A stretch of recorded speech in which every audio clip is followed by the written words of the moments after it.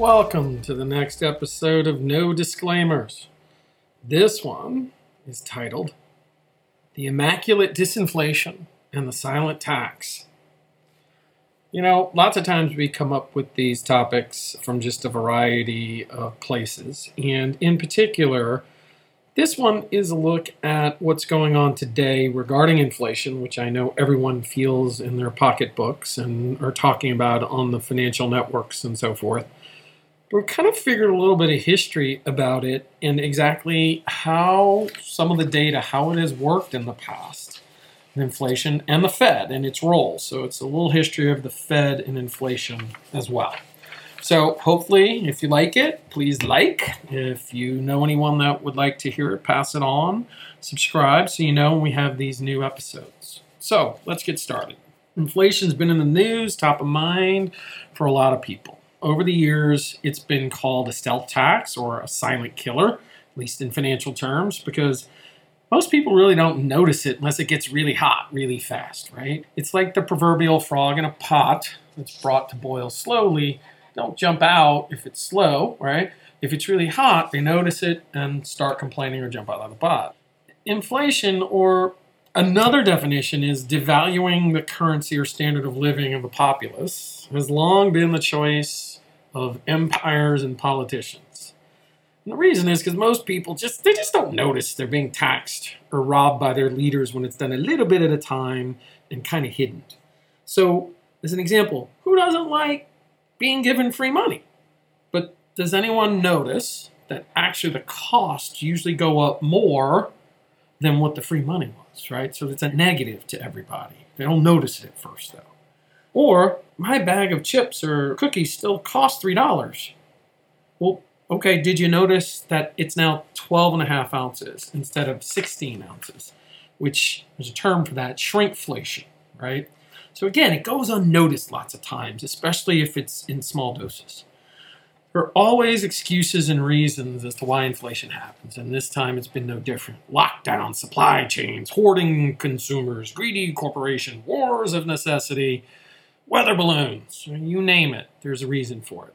But the one thing that's always missing is going, the money printing and deficit spending. Maybe that had something to do with it. As we have documented here and put in one of our newsletters as well, in the 18 months from March and April of 2020, 40% of all the dollars to ever exist were created then. This is the simplest definition or explanation of what exactly inflation is. So after peaking at about 9% in July last year, there's been a slow decline to around 6.4% last month. That's still 3 times the target for the Fed. So, they're off by just a little bit. Bringing inflation down will require economic pain, as evidenced really, if you think about it, by history. No politician ever wants that, however, right? Which is why once inflation is out of the box, it tends to remain sticky high for longer because they really won't do what's necessary to bring it down. Many have claimed recently that it's going to magically disinflate, that things are to come down because supply chains will heal, the war ends, etc. And that's become known as the Immaculate Disinflation, with all due respect to the great Franco Harris, who passed away in January, and the Immaculate Reception. Call us skeptical of the Immaculate Disinflation. So what does history say about this, right? And one of those things, too, was to take a first look at the Federal Reserve. And when it was created, its purpose was to provide the nation with a safer, more flexible, and more stable monetary and financial system. Sounds pretty good, right? And their dual mandate was to maximize employment and keep inflation low. Well, how have they done? That's kind of interesting. Keep inflation low. Notice there's no numbers in there. And many times people use the word stable prices. So in other words, not prices going up, not prices going down. But that's come to actually be defined by the Fed recently as 2% for some reason. But let's go look at history and why we think it's so pernicious. It's such a difficult thing, inflation. We go to the Minneapolis Fed's own website, and you can download this. It shows CPI, and it shows it over all the months and years since the Fed has been created. Now, I printed this off sometime in 2022, so it was only the 2021 data that's through here, but you will get the point. So the average rate of inflation in 2021 was actually 7%, well above average. So what about wages? Wages actually increased 4.5%. So net, despite more money, they had actually, since costs were higher, you were net worse off on average. 2022, inflation was 6.5% and wages rose by 5.1%. So in the last 2 years, inflation has increased 13.5%, wages 9.6%. And again, those are all skewed in different ways. The people who usually hurt the most are the people that make the least, right? They have more expenses and less wage growth. So what's interesting is this. Since 1913, there was 109 years. There were only 13 years with deflation, or with actual costs or price going down for the full year. And most of those, 10 of those, were in the Great Depression.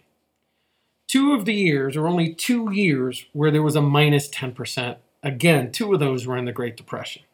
So let's back that out. If we look at it, that means 90% of the time costs go up, 10% down. But let's look at post-World War II, because that's probably more apropos, right? So since then, that's 76 years. There have been 3 years of deflation.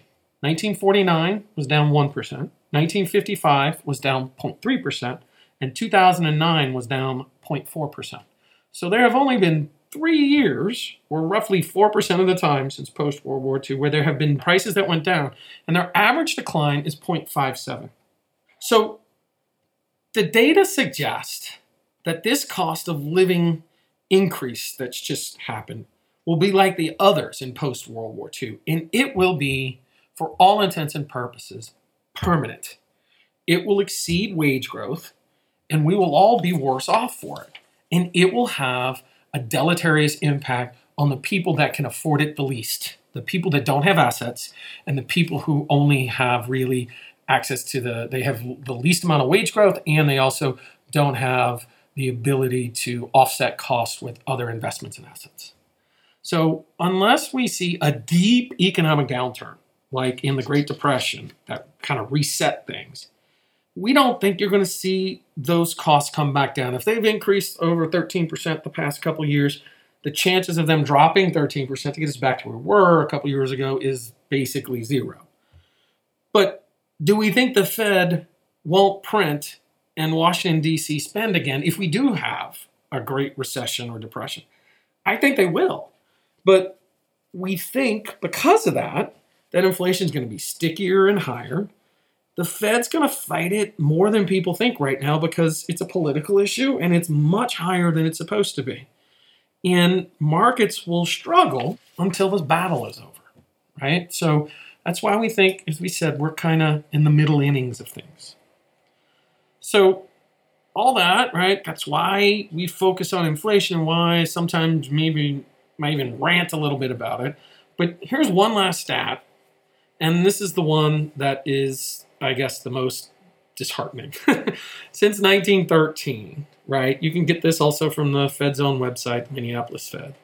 If something cost $1, and remember the Fed's mandate was to basically maximize employment, keep inflation low, or stable prices. $1, if something cost $1 in 1913, it now costs $27.14. Or said another way, the US dollar, or US citizens' purchasing power, has declined 96.3% relative to 1913 over that 109 years. I feel like the Fed has failed miserably, considering its goals and mandate. And the question is, what should Washington do about it, right? Should they adapt? Should they adjust? Or should they simply change the goals? So that's a little bit of an insight into another podcast or newsletter that will come later. But at the end of the day, what's going on with inflation is a big deal. It is unlikely to come down on its own miraculously. It is likely means the Fed continues to have to keep rates higher for longer and causing a harder landing or economic decline, and markets will struggle as we go through.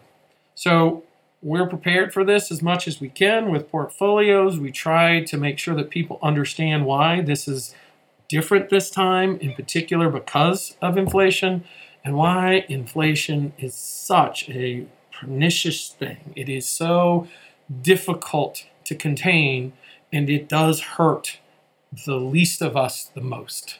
So thanks for listening. If you do like this, please do like it. If you subscribe, you'll know when we have new episodes, and we'll have some new ones coming out.